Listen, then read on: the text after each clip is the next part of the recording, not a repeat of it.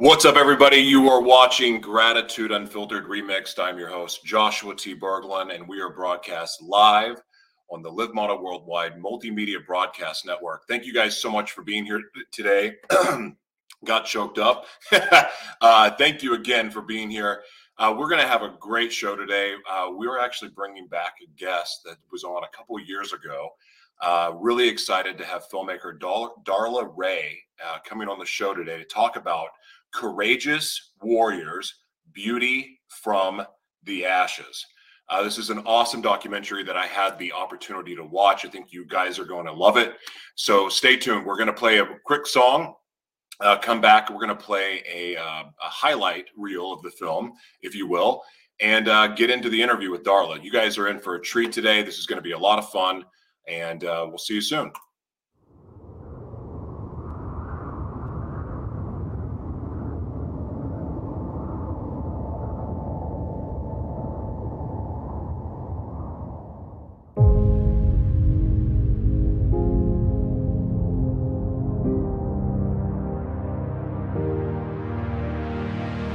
Last night put the heavy on me. Woke up and I'm feeling lonely. This world got a way of showing me. Some days it'll lift you up, some days it'll call you bluff. Man, most of my days I ain't got enough. And all I know is you're my only hope.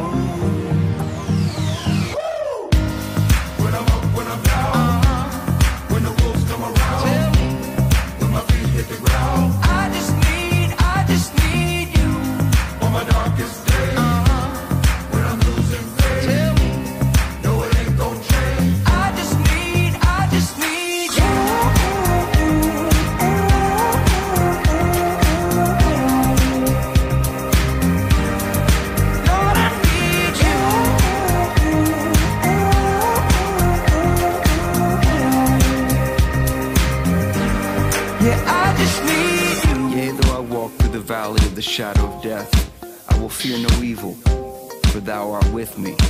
Thy rod and thy staff, they comfort me when I'm beat down, broken. Hold my heart when it's split wide open. Turn these eyes to my soul protector and break the will of this born defector.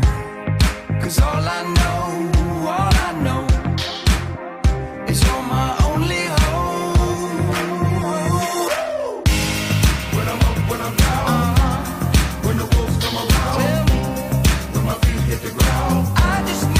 I just need you on my darkest day. When I'm losing faith, no, it ain't gon' change. I just need you.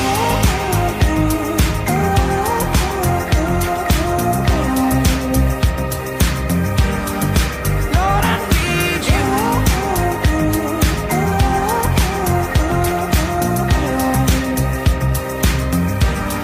Yeah, I just need. All right, everybody, we're going to get into the clip now. Welcome to Gratitude Unfiltered. Thank you so much for being here today. And if you're watching on social media, please do me a favor and share this. If you're watching on the Live Model Worldwide Multimedia Broadcast Network, thank you for your support. Let's get into the clip now. Takes us on a journey with extraordinary women who are inspiring, thought-provoking, and, at times, brutally honest. I fall down, scrape a knee, let out tears, not because I'm weak. Hold deep the pain, so I can breathe. Get back up and be a girl like losing me. your breasts. You go through a grieving process. It's a loss, like any other loss in your life, whether it's a family member or child or animal or whatever. And I have this theory that all of that grief lives someplace within us. From the moment they got diagnosed, they got squeezed through a tunnel and shot out on the other side, and they have no idea how they even got there. I had this moment of blinding rage. Made sure that we were doing what I hoped would be the right thing for my wife, and it paid off. In fact, they used to say to me the first time around, You've done your homework and you're asking questions people don't ask. Maybe they should start. I was in hospital for my mastectomy, and my boyfriend left me. He's like, I can't deal with this, I'm out. And if I could say this, that pisses me off. Because to me, that's a man who has no honor. But I know from studies that we can help. This is the diagnosis that is curable. Held deep the pain so we could breathe. We lit a fire for girls like me. There's no surrender for girls like me. We lit a fire for girls like me.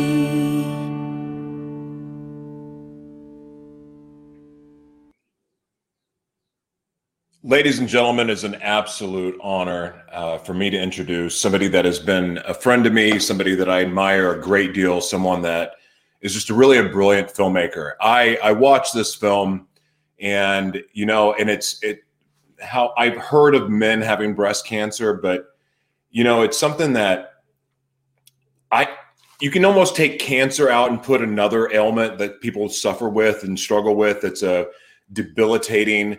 It's a life-changing condition. Cancer struck home in my life, not breast cancer per se, but melanoma with my father, and watching him suffer from this. And I've heard stories of other people that have suffered from breast cancer. And it shocked me that I actually enjoyed this film. And here's why. Because typically if I can't relate to something head on, or if it's not like a first person experience for me, it's a hard thing for me to be able to relate. That said, watching this and hearing these stories, it really did touch my heart. Maybe that's growth, maybe that's God, I don't know. But I was really, really surprised how it was going to affect me. And then, of all things, being a man, because again, it's hard for a guy to wrap his head around breast cancer, even when they've been around women, because, well, it's hard to relate. That said, hearing the stories of men that have this, it really raises a lot of questions. And it really makes me wonder how many of us are going around with breast cancer as men and don't even realize it. And like prostate cancer, like other issues that men deal with, it's really, really, really hard to put us in women's shoes, right? Well, this one for me really woke me up to realize that, I'm not invincible to this either. And it really motivated me to actually go talk to my doctor to see if this is something that I have.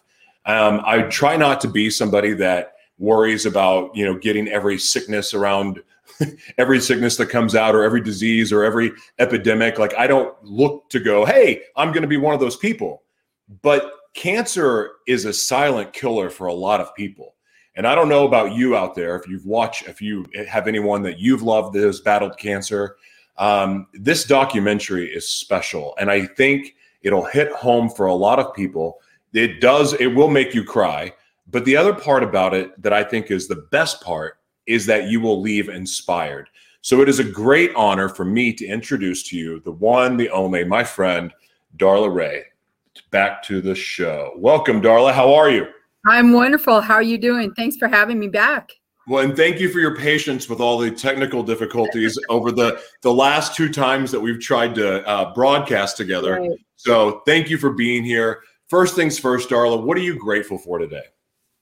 Oh, well, honestly, I'm grateful for my family. I mean, today, honestly, it's my daughter's 15th wedding anniversary, and I'm just think she's a rock star for being married for 15 years in this day and age, and children, and happy. That's awesome. I like that a lot. So what motivated you? What inspired you to make a film like this? Well, it's interesting. I thought it was, initially I made a short film about a 20-year-old woman who gets diagnosed with breast cancer and ends up having to be fitted for a mastectomy bra. And so when I met all these incredible women that had been doing that job for like 30 plus years, And they told me all these stories. I thought I was going that direction with a documentary about those women. And they said, no, you need to meet these women. And they would start telling me all these stories. And then also my mom had breast cancer. She passed away at the age of 60. And I kind of carried that around for a long time, just that trauma and the grief. And then several years ago, about 5-6 years ago, my then best friend, she'd been my best friend for years and years, and we always stayed in touch. And she texted me and she said, my cancer's back. I need to see you. So then I helped facilitate some end of her life things for her caregiving, and as a result of my experience with my mom. And so I thought, okay, all of this, this seems to be the right time. I was 60 at the time I started this documentary. It took me 3 years to make it. And I would talk to one person and they'd say, well, you need to talk to this person. I interviewed over 100 people for this film. Oh, wow. And so, you know, I mean, there were things, I still have a ton of footage to put into hopefully a docuseries that gets into more depth. But I realized in the process of making this film, I needed to touch on the caregiver portion. And since I had been a caregiver, I turned the camera on myself, and I haven't done that before. So I know that's a long way around the story, but it just seemed like, first of all, breast cancer is not your mom's breast cancer. There's so many treatments and so many other things. But in this case, breast cancer is the backdrop for the film. But as you kind of alluded to earlier, it has a universal message. So you can put yourself in bladder cancer, traumatic brain injury, whatever the case may be that you're faced with. And this film will give you information that you can utilize in those situations. And this one is very vulnerable. These men and women were extremely vulnerable. That's where I came up with, actually God came up with the Courageous Warriors. I woke up in the middle of the night and I went, that's the title. And I wrote it down. And I've stuck with that all the way through, because they are indeed courageous warriors, and what they've created is a path that is their beauty from the ashes. What was your biggest surprise in making the film? Like of what you heard, what you experienced, like what's something that was the biggest surprise to you that may even surprise the audience? Oh gosh, probably a couple things. Well, the first thing that pops out to me is one young woman. Well, first thing that is the biggest surprise is that how many spouses leave their loved one because they can't handle it, or they think they look grotesque. That really surprised me at what the percentage is. It's quite high.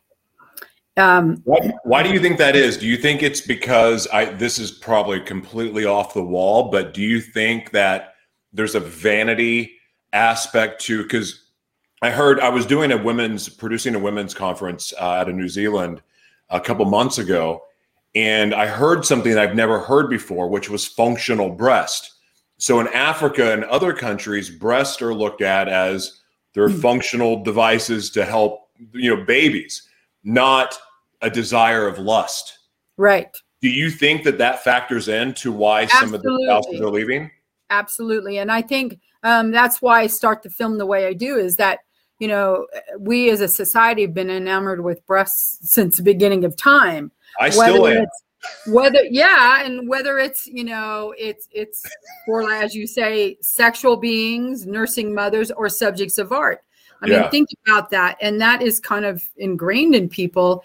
And then the part that I found difficult is when they would say, like, well, you're gross, and that's another reason why I made the film, is that I want people to understand, what they go through. I mean, it's an emotional, not only a physical bomb that goes off, it's an emotional bomb.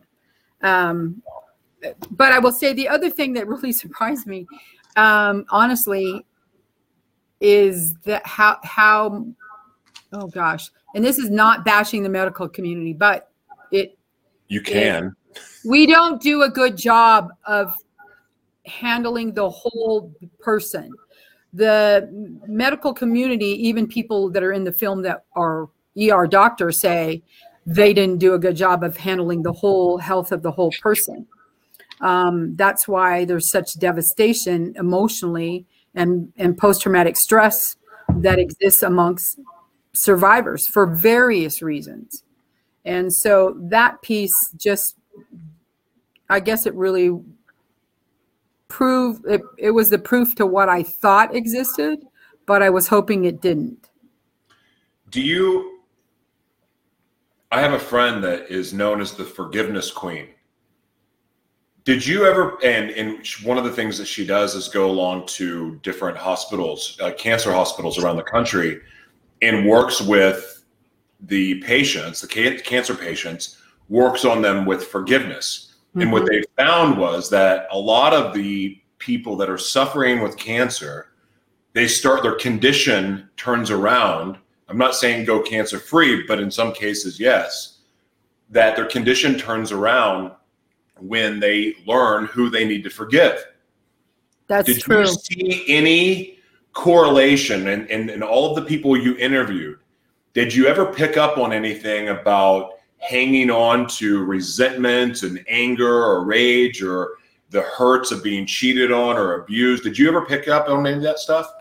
Yeah, there was some of that where, in conversations with, and we didn't actually delve into that too much in the film per se, but there were examples of that. And, when you get down, the vulnerability part is extremely hard for survivors. Vulnerability is difficult for someone who's just starting through the process. Sure. Because they're all shell shocked. But there were things where people had said, I realized I was holding on to this issue. And when I let go of that issue, I was more receptive to healing and thinking outside the box for alternative types of treatment. And that kind of leads into my other surprise was the cannabis factor. We have one woman in there that her cancer came back 5 times, something like that. And the doctor told her, look, if that gets into that ventricle in your brain, you're gone. So wow. I have no problem with you doing anything you want. Throw anything alternative at it. So she and her husband, they just started growing their own cannabis and making their own pure CBD, which we make it in the movie briefly. We show a piece of us making that actually. And she's been cancer-free now for going on 8 years. Was there a specific recipe that was used, like Rick Simpson oil, or was it mainly just straight up cannabis? Yeah, just, the buds, and then, you go through this process where you use Everclear. Yeah. And because it has to be a high enough alcohol proof in that. And you put that in there in a big, huge mason jar.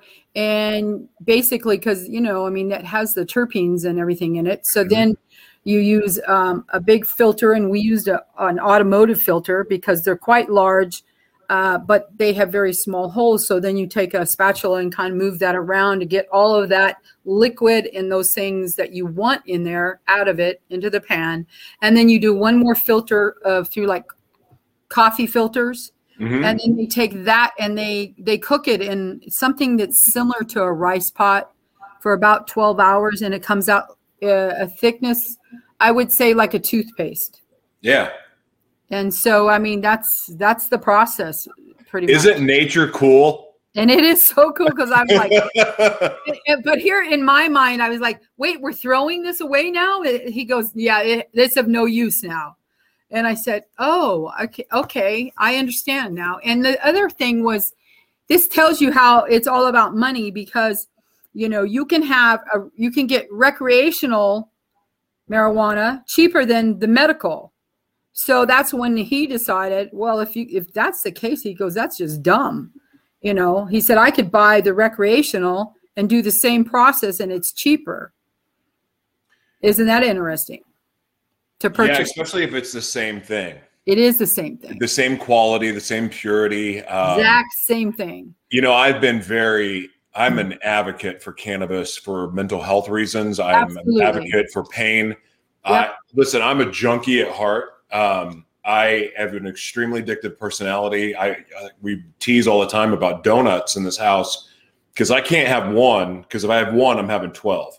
and it doesn't stop. But the same way was with other drugs that I had used. Mm-hmm. So I always thought that using cannabis was something that I was going to end up being really detrimental for me. However, it served as the opposite because I was able to get off so many different medications. Well, it's an anti-inflammatory, and cancer is inflammation. For sure. Well, I mean, so is HIV, you know, and that's what I have. And unfortunately, I'm healthy and I live a healthy life. But the one side effect that I've had to deal with was the really bad inflammation, and the medication really inflames me.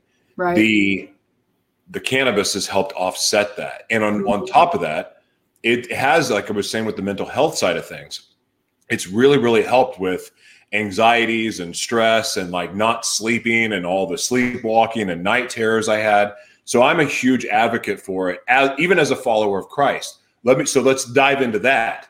You are a Christian. You're somebody that loves the Lord. Have you, in your support of cannabis, have you received any pushback at all?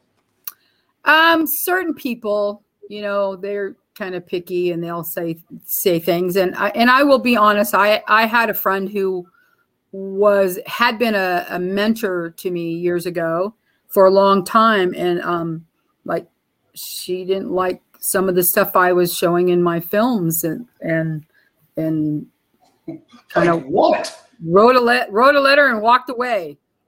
Didn't think even got down to like, well, you hang out with those people and they use cannabis or this or that. And it was like, okay. I mean, and I'm talking about, this had been a 20-year relationship or more.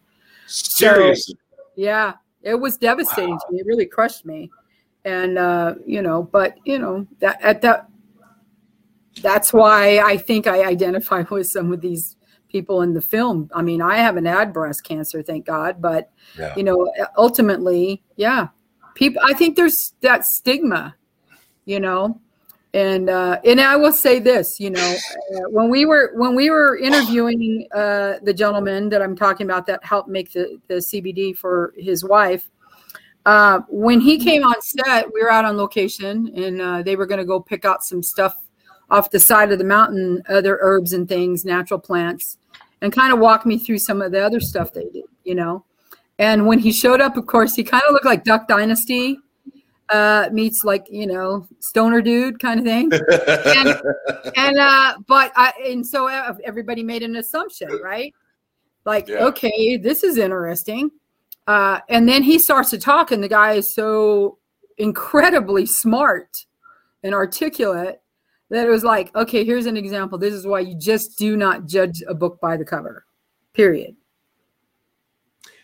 Yeah, that gets people in trouble. I mean, I know how it talks about not judging in the Bible, but one area that a lot of us make the mistake of where we fall into judgment, and it really not even on, I don't even think we do it on purpose, is when someone appears to be a certain way. And they may show up looking like Duck Dynasty, and you assume, well, that's just a dumb redneck. And then you hear him talking, and it's like, would you graduate from MIT? Yeah. Where did that come from? Well, and here's an example, like in the film. So we deal with P ink, personal ink, where women get the tattoos to cover up scars. So we've got all these chicks on, that we're interviewing getting tattooed, and that was another thing that a personal Christian friend said, do you really have to have that in the movie? I'm like, why wouldn't I have it in the movie? And for me, that was like one of the most incredible experiences. And how that came about is interesting because I had already interviewed this one woman with P Inc. And then I went over to Hope Held by a Horse, which is an equine therapy group that we feature in the film. And that's cool, by the way, that was I think that was my favorite part. It is so, I will tell you a story about that in a minute. But when I when I met this woman, first of all, the group that we were seeing at the program, they were all nurse navigators so that they could experience what people that were survivors would be going through so they could tell more people about it. And this one woman was going through one of the therapy things, and she said, well, you know, who have you talked to so far? So I referenced P Inc. And she said, I have been trying to get a tattoo through them, the organization, and it just hasn't happened. And I go, I'll tell you what, I can make that happen. And so when we went to the tattoo parlor, and you know, I mean, that's a very vulnerable thing, and for her to allow us in to shoot that, and her husband is sitting next to me as I'm talking to her, and the cameras are rolling, and he's just sobbing, and he kept saying, you have no idea what you're doing for her right now. He said, I can't thank you enough. And I was like, it was so emotional. And, you know, when people come in, as one of the gals says in the movie, you know, sometimes they haven't even had their shirts off with their partner for years because they're so uncomfortable with themselves. And so, but see, the stigma with tattoos is that's a no-no, and you know, in the Christian world. And so I had a hard time because I had a couple people say, well, you can't put that, you can't put it in our festival. And I'm like, I wasn't going to, but you know, but these guys are all vulnerable. And I figure people, what we're saying about our film is, and I'm going to read it because I don't want to mess it up. Well, we finally came up with this, and this is exactly it. This is a movie that tells what everyone wanted to know, but no one knew how to say. Wow. And that's true, because we just kept telling one thing after another. I'm like, and I have people that have been through cancer 2-3 times, and they said, you have stuff in this film that we didn't even know existed. So there's it really has been an emotional roller coaster to make this film. And to have these individuals be so vulnerable. And, you know, we talk about being warriors for Christ, and in order to do that, you have to be vulnerable. And it's our duty. Just like when we give our life to the Lord, it's our duty to share our testimony, especially when it applies. But it goes beyond that too. Part of your testimony, whether you're a believer or not, is sharing what you've overcome, right? Or even talking about. I mean, one of the most freeing things in the world for me is being comfortable talking about, you know, the things that I'm still working to overcome. Not even just what I've overcome. In fact, I actually find it to be more relieving to talk about what I'm still going through than what I've been delivered from. I find that joy, but that's part of our duty. And I find like it hurts my heart to even think that believers would question anything because of a tattoo or because of cannabis. And here's what I know. Everything God created was good. He included, like, the devil didn't make cannabis, even though that was part of propaganda. God made cannabis, and it's a healing plant. It has healing properties. Right. But like anything, you can abuse it. Sure you can. But you can also abuse the other pain pill medication they give you too. So, and that'll kill you. Right. Like that'll kill you. And so it just hurts my heart because a lot of people will never even listen to the message of Jesus because they have been so hurt by Christians and religious people over what they believe is right or wrong. So what's better, me listening to Big Pharma, who has an agenda, who's hungry for money, or do I want to go with nature and what God created? It just blows my mind. I know. Well, and that's to say, I'm not sitting here saying I'm perfect. Trust me.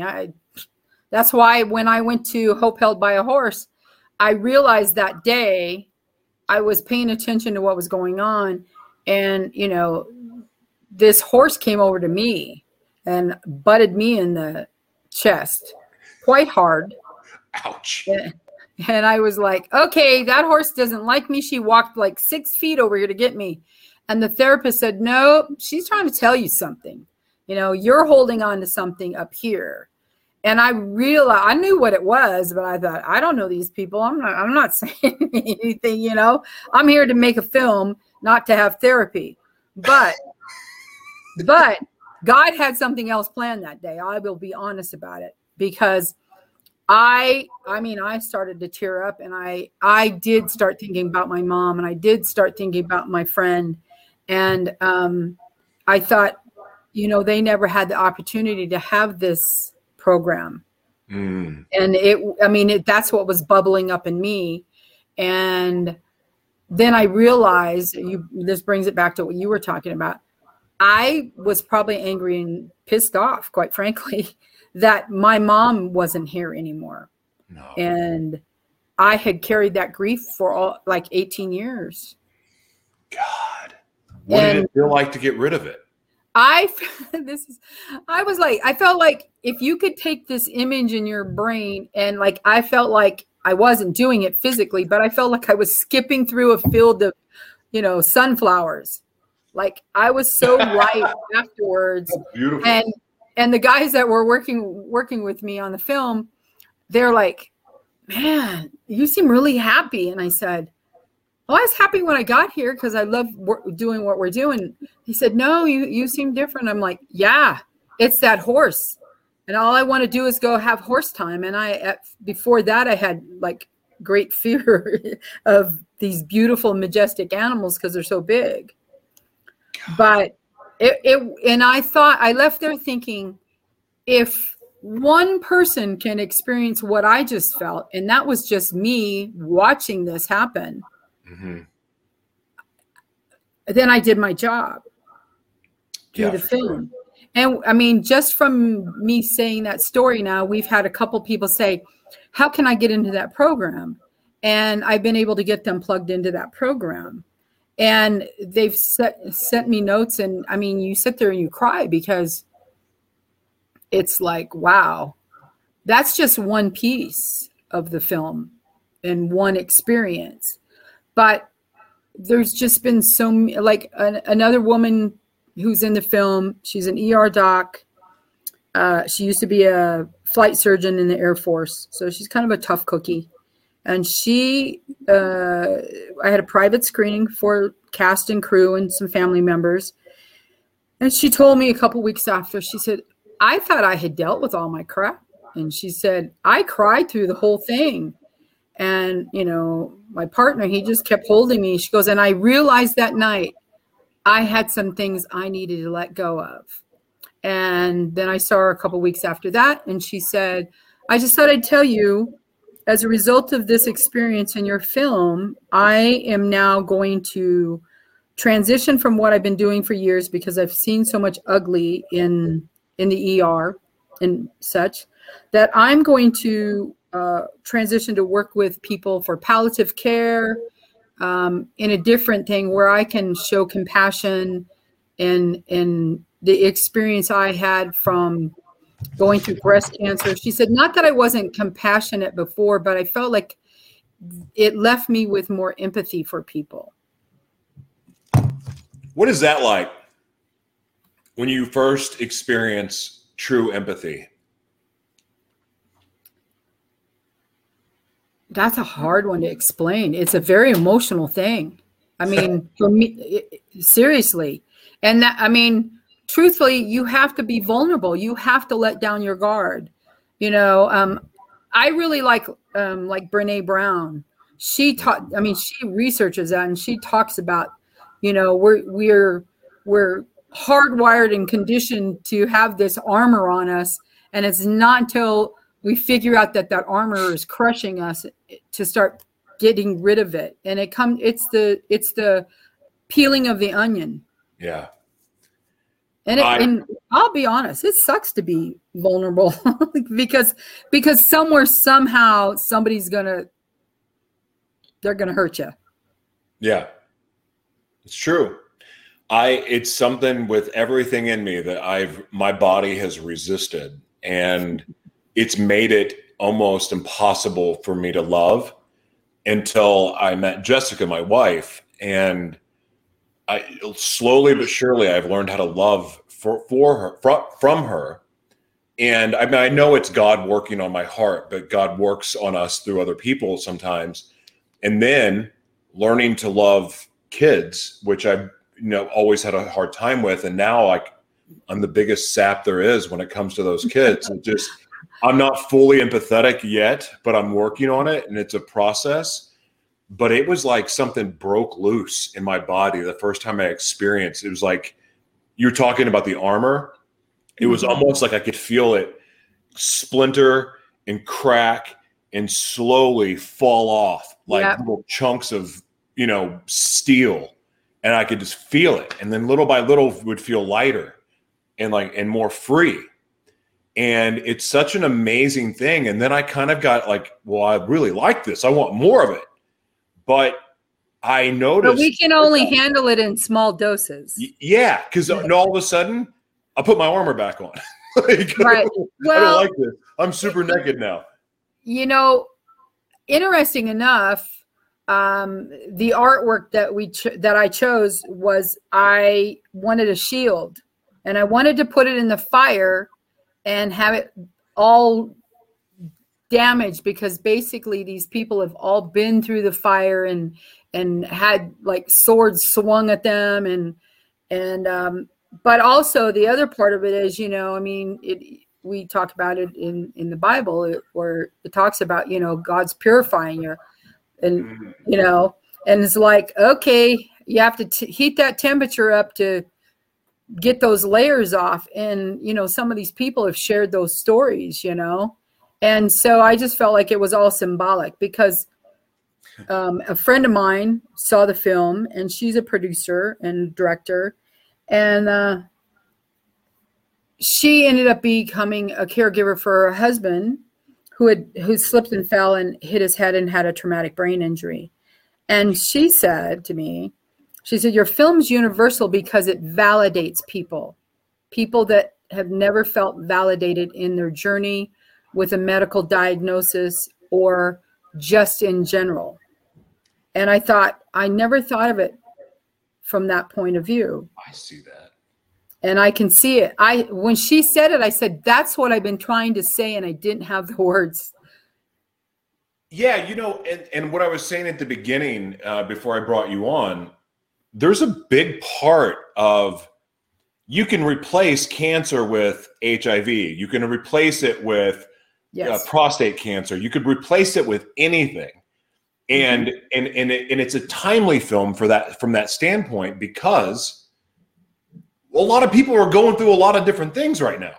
Right. Because even COVID. I mean, even somebody going through that, and I call it, I've been calling it CC19, complacent COVID-19, because I feel like people have become complacent and not really there was a window when people were compassionate. And I feel like that compassion is kind of dwindled. And so, it's my hope with the film that everybody, and generally speaking, when somebody watches a film, you can have 10 people together watch the same film. They're all going to get something different out of it.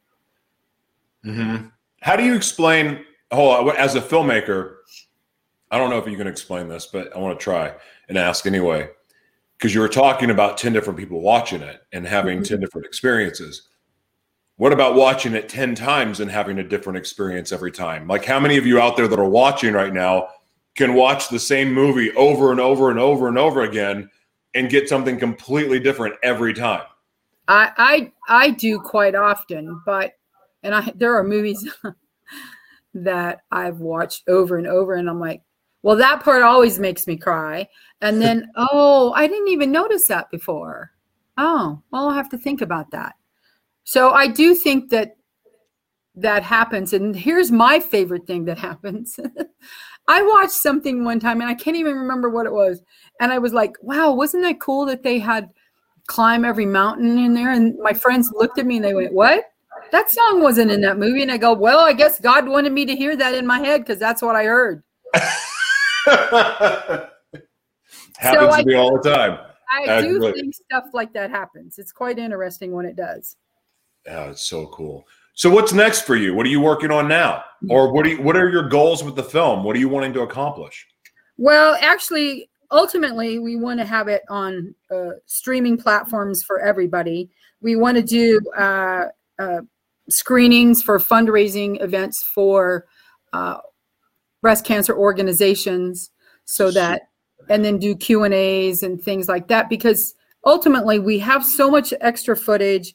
And now, since people found out about the film, they've brought us other programs, and they'd like to be considered to be featured in a docuseries. That's what our hope is that we can go beyond cancer with the Courageous Warriors, because Courageous Warriors, Beauty from the Ashes, it can be school teachers, it can be veterans, it can be all kinds of people doing courageous things that help other people. Yeah, in speaking to that, I don't know how you feel about this, but I'm going to throw it out there. But one area that I would love to see that you do with this is there's so many points of contention with a lot of people, the LGBT community, even faith-based persecution, and all of the different diseases that are out there that are afflicting people and robbing them of their peace, their sanity, mental health. I mean, yeah, you for sure have something here, especially with the title, to have multiple series. And I think it's really exciting. That's the intent. And I mean, we have things outlined. For example, I don't know if you know who Dave Reaver is. Dave Reaver is he's a Christian gentleman, was severely injured in Vietnam, burned beyond recognition. Had numerous surgeries and things, and his wife was like, I mean, just a saint. She was like, he said, I was watching the guys in the bed next to me. Their wives would come in and they would leave and they never see him again. But he has a ministry, for example, and he has a place up in the mountains here in Colorado where they bring veterans to get the healing. And to me, that's a courageous warrior. What he does is unbelievable. He used to come to our church in Houston all the time, so much so that my daughter still talks about him, and she's 41. She goes, I remember him so much coming to our church, Mama, and telling his stories. And he's so funny, and he's very poignant about his approach, and he's just upfront and honest. He's somebody I would want absolutely to do something with. And there's so many of those people, you know. Somebody contacted me about they do art therapy with children and things like that, but they buy their own supplies. They do all this stuff. It's like school teachers. Do you know how many school teachers buy all of the stuff? A lot. Rooms? A lot.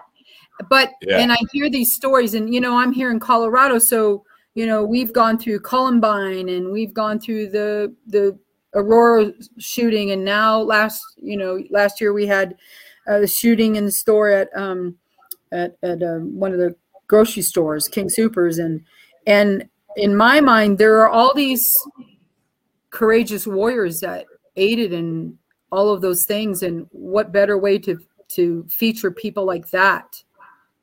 I agree. I love it. And then you single moms or single parents that have lost. Yeah. There's a guy I talked to this morning at the gym. He's walking. He's made his way through Minnesota. And now he's in Wisconsin, and he's walking and he's raising awareness for families that have lost one of the parents. So where it becomes a single parent home due to death. Mm-hmm. And, you know, he raised his children by himself. And I'm inspired by that because, you know, what limited information or limited experience I have actually being a father, not just a sperm donor. It takes two to do it right. Sure. And I mean, the women, obviously women get a lot of credit for taking this on, but it happens with men too, where they are the sole parent. I really understand more than ever why God created it for a man and woman to go into marriage together and raise a kid. And I'm not saying that gay people can't raise kids. I'm not saying that. So chill out. I'm saying that I have mad respect for people do it because it's tough to raise a child or children by yourself. It's unbelievable. I ended up being a single mom, so I raised my daughter, and it is. And you worked and you pursued your career still, and like that to me, those are courageous warriors, because you know what? A lot of people quit when that kind of stuff happens. Sure. I admire anyone that does that. Well, it's interesting because most of the people in the industry that I work with are far younger than I am. And so, I get a lot of looks at times. And even in some of the festivals, people were like, you're kind of old. Yeah, but, you still want to be able to, just because people get old doesn't mean suddenly they become ignorant and stupid and all that kind of thing. I mean, I have friends that live in the complex where I live. They're 80 years old, and I watch them battle stuff every single day. And I'm thinking, see, they're a courageous warrior. I have one friend, she just turned 82, and she's got all kinds of health issues. She's a 3-time cancer survivor. And she's like, I just feel like I still have stuff I can say and share with people. So what does she do? She meets with people that are just starting with into their cancer journey. She doesn't get paid for it, but she goes and she walks them through nutritional stuff, essential oils that have worked for people, things like that. And I think, my gosh, there are so many stories that could be told that would be helpful, because you never know what's going to ignite that little switch in somebody. Yeah. Who needs fiction when there's so many stories out there that are real, that are far more shocking, far more thought-provoking, far more inspiring than anything that could just be created. I mean, my favorite thing about interviewing is getting to hear people's stories and what they've been through, because everyone is uniquely different, unless if they try to be someone else. And, and people fall into that trap all the time, unfortunately, but our own stories are what's valuable. I think you also think, like for me, for example, with this movie, I never thought in a million years, I thought, oh, just shut up. You don't have anything to say. So what? You were a caregiver for your mom the first time, and then you showed up at the very end and you helped your friend and her husband. And I thought, but that piece nobody wants to talk about, because it's not the happy ending. Yeah. And so I thought, you know what? I'm just going to say it, and we're going to shoot it. And then if I don't like it, I'm the director. I can take it out. But people found it interesting, and they were like, we didn't know that. Yeah. We didn't know this part about the end of life. We didn't know this part about I have the right to say I don't want to take any more treatment. And that's a difficult thing to talk about.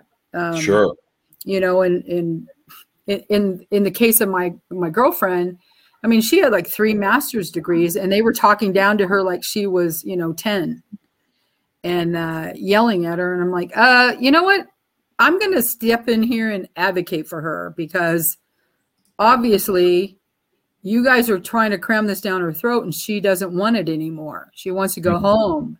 And so those are the kinds of things that you want to bring to the forefront, so people can say, well, I remembered. Yeah, they talked about it in that movie. I can go in and ask questions about treatment for my parents, and whether it makes them mad or not, it doesn't matter. But you have the ability to do that.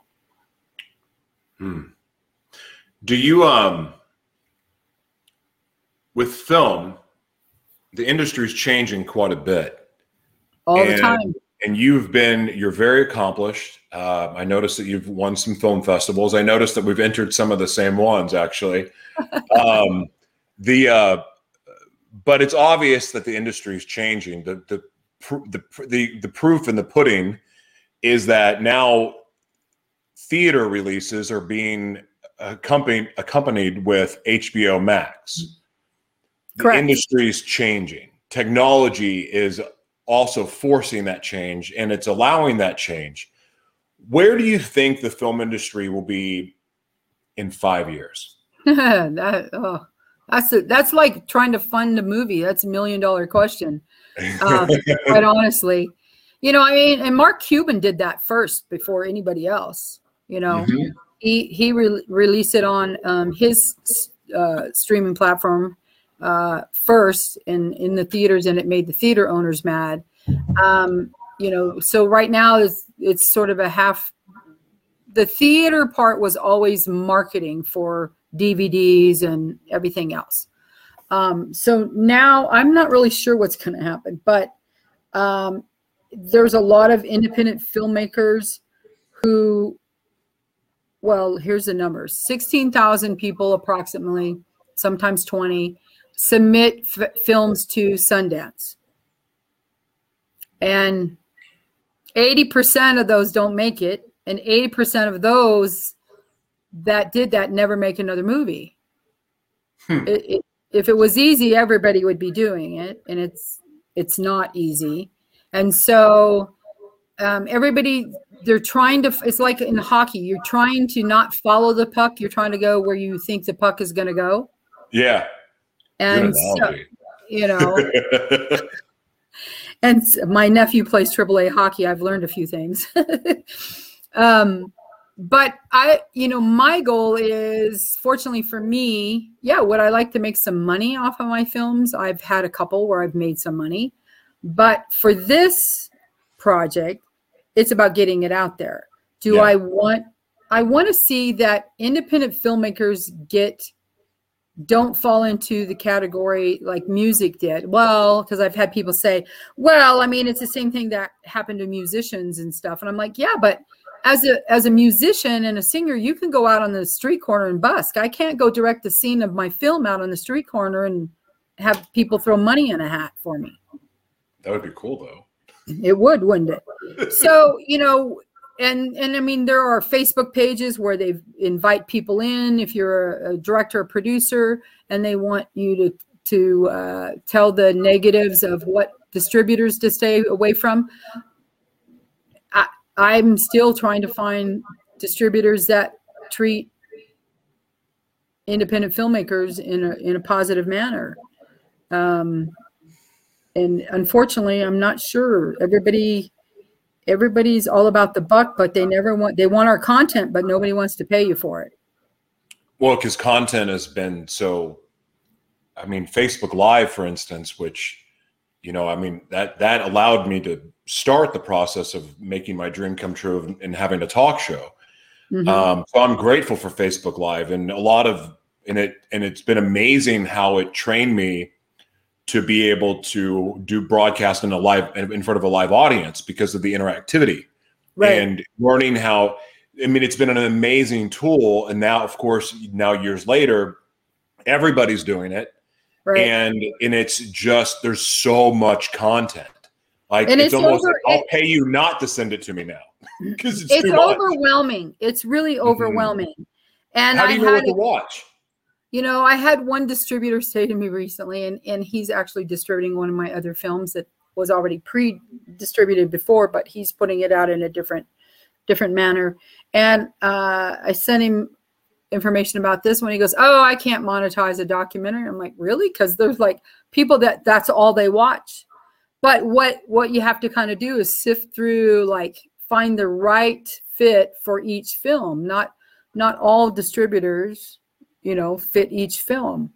And am I going to do something different with this? Yes, but I'm also going to do some things that are similar to some of my past successes because I have a built-in audience here. Yeah. You know, well, and I think what you have something special, and it's not look, there's not car explosions, there's not violence, but it's a thought-provoking journey through people's lives and what they're going through, how they're facing this hardship. And again, you can take breast cancer out and place anything there, Right. because what you're going to hear, if it doesn't inspire you, it doesn't make you ask questions about what your current reality is or what you think it is, I don't know what will. The reason I can recommend this film, again, it's not because it's just, again, car explosions, tons of action. It's not that. Mm-mm. But it applies to today for everyone. Can't think of a situation in what the lives and just going through all the different stories I get to hear and doing what I do, that you can't apply this film to your life. And it's eye-opening. And so I highly, highly recommend it for all of you that are out there watching. Darla, how can people find the film now? Well, right now we're just starting to get acceptance into some festivals. So Cool. That's our first nut to crack. So I would tell people to go to either the website, Courageous Warriors, beautyfromtheashes.com, because we will be statusing updates there, but also at the same Facebook page, the Courageous Warriors, Beauty from the Ashes. As festivals, like if we're going to be in a certain town, we will be broadcasting it there. But as soon as we have the ability, we will put it out there as fast as we can. Cool. And like I said, if there are organizations that want to have a screening, we will come and do a Q&A following it. We want to make an event that benefits everybody, so that, like there's organizations, they have a hard time raising money, Mm-hmm. Well, then have an evening with the filmmaker or something like that, and some of our people that are in the film, because I think that's the fastest way we can get things out there for people and to help people. Sure. Well, I love that idea, and any support that we can be here with us, our foundation and what we do. Listen, I believe in what you're doing, and I love your work. I love really what you're about, and I'm very, very grateful to have had you on again. And we'll make again, anything that we can do to help build awareness for this film and what the work that you do, let us know. I appreciate it so much, and we're so grateful that you were willing to have us on again and to watch the film, because I wanted to get some male perspective on the film too, because we do address male breast cancer and the caregiving component. Yeah, and with that said, even though male breast cancer is a bit of a minority compared to female breast cancer, men, this film is just as much for you as it is for teenagers, as it is for women. It matters. So you guys would definitely want to check that out. Darla, how can people find more information about you? They could go to filmitproductions.com. They can go to my Facebook page, Darla Ray. Again, I'm kind of all over on Facebook with the various films that I've done, and on my website for my production company, Film It Productions. Awesome. God bless you, Darla. Thank you so much for being here. Thank you so much, Joshua. I appreciate it. Take care. See you soon. Bye-bye. All right, bye-bye. Darla Ray, everybody. So we're going to do something a little bit different. We're going to take a small break, and we'll be back in just a second.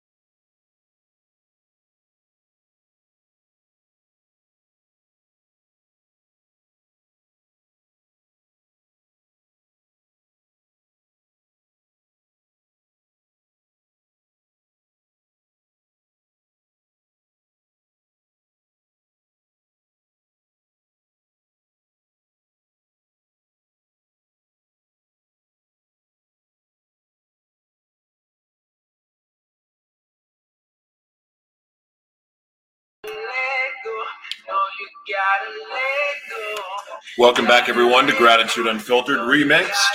I'm your host, Joshua T. Berglund, and just sit and enjoy the music for a little bit.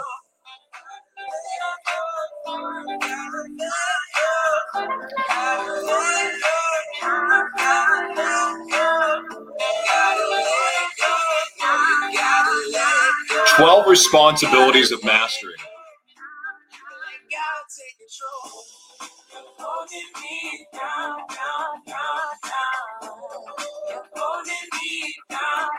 We're going to get into the 12 areas of mastery. I did a broadcast yesterday for Live Life Free, and it's worth checking out. I really enjoyed this. I went over the 12 areas of, what was it called? The 12 attitudes of mastery. This is the 12 responsibilities of mastery that I'm going to get into in just a second here.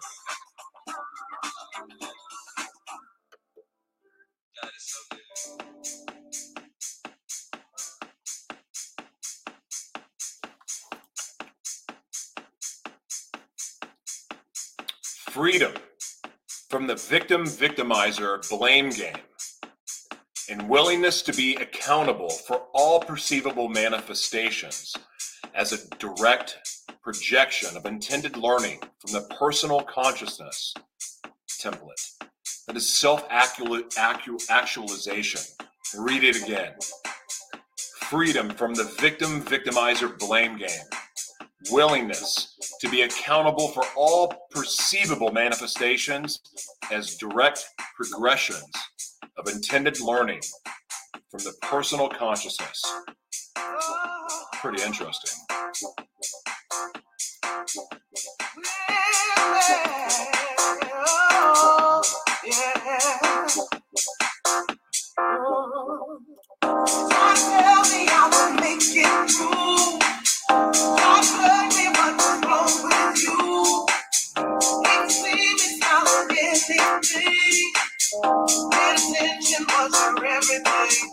Self-sovereignty.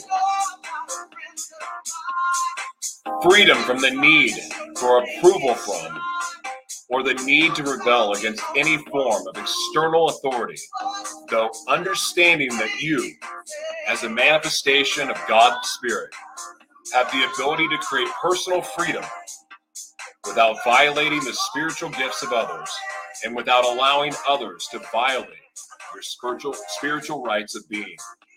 It's powerful. It's important to know where your help comes from. And I've got somebody I depend on. He's a friend and he doesn't ever leave me. Within, I know amen to that. Taking personal responsibility. This is self-containment. Taking personal responsibility for and realizing that all times you are accountable for directing personal energies. There is no one or no thing that upsets you and thus justifies or validates any personal spiritual misuse of reaction, idea, intention, or action. It is you who upsets yourself by allowing the emotional body to follow misperceptions of the mental body that tell you that your power lies outside of yourself. At any given moment, you can choose which words, associations, and ideas you will use as the fillers through which you interpret an event. Upset, mad, hurt, or any other category of labeling are all mental body filters that direct emotional and physical body function. Dadgum. That is wild. Only you have the power to upset yourself. Regardless of what others say or do, you are fully entitled to your own interpretation.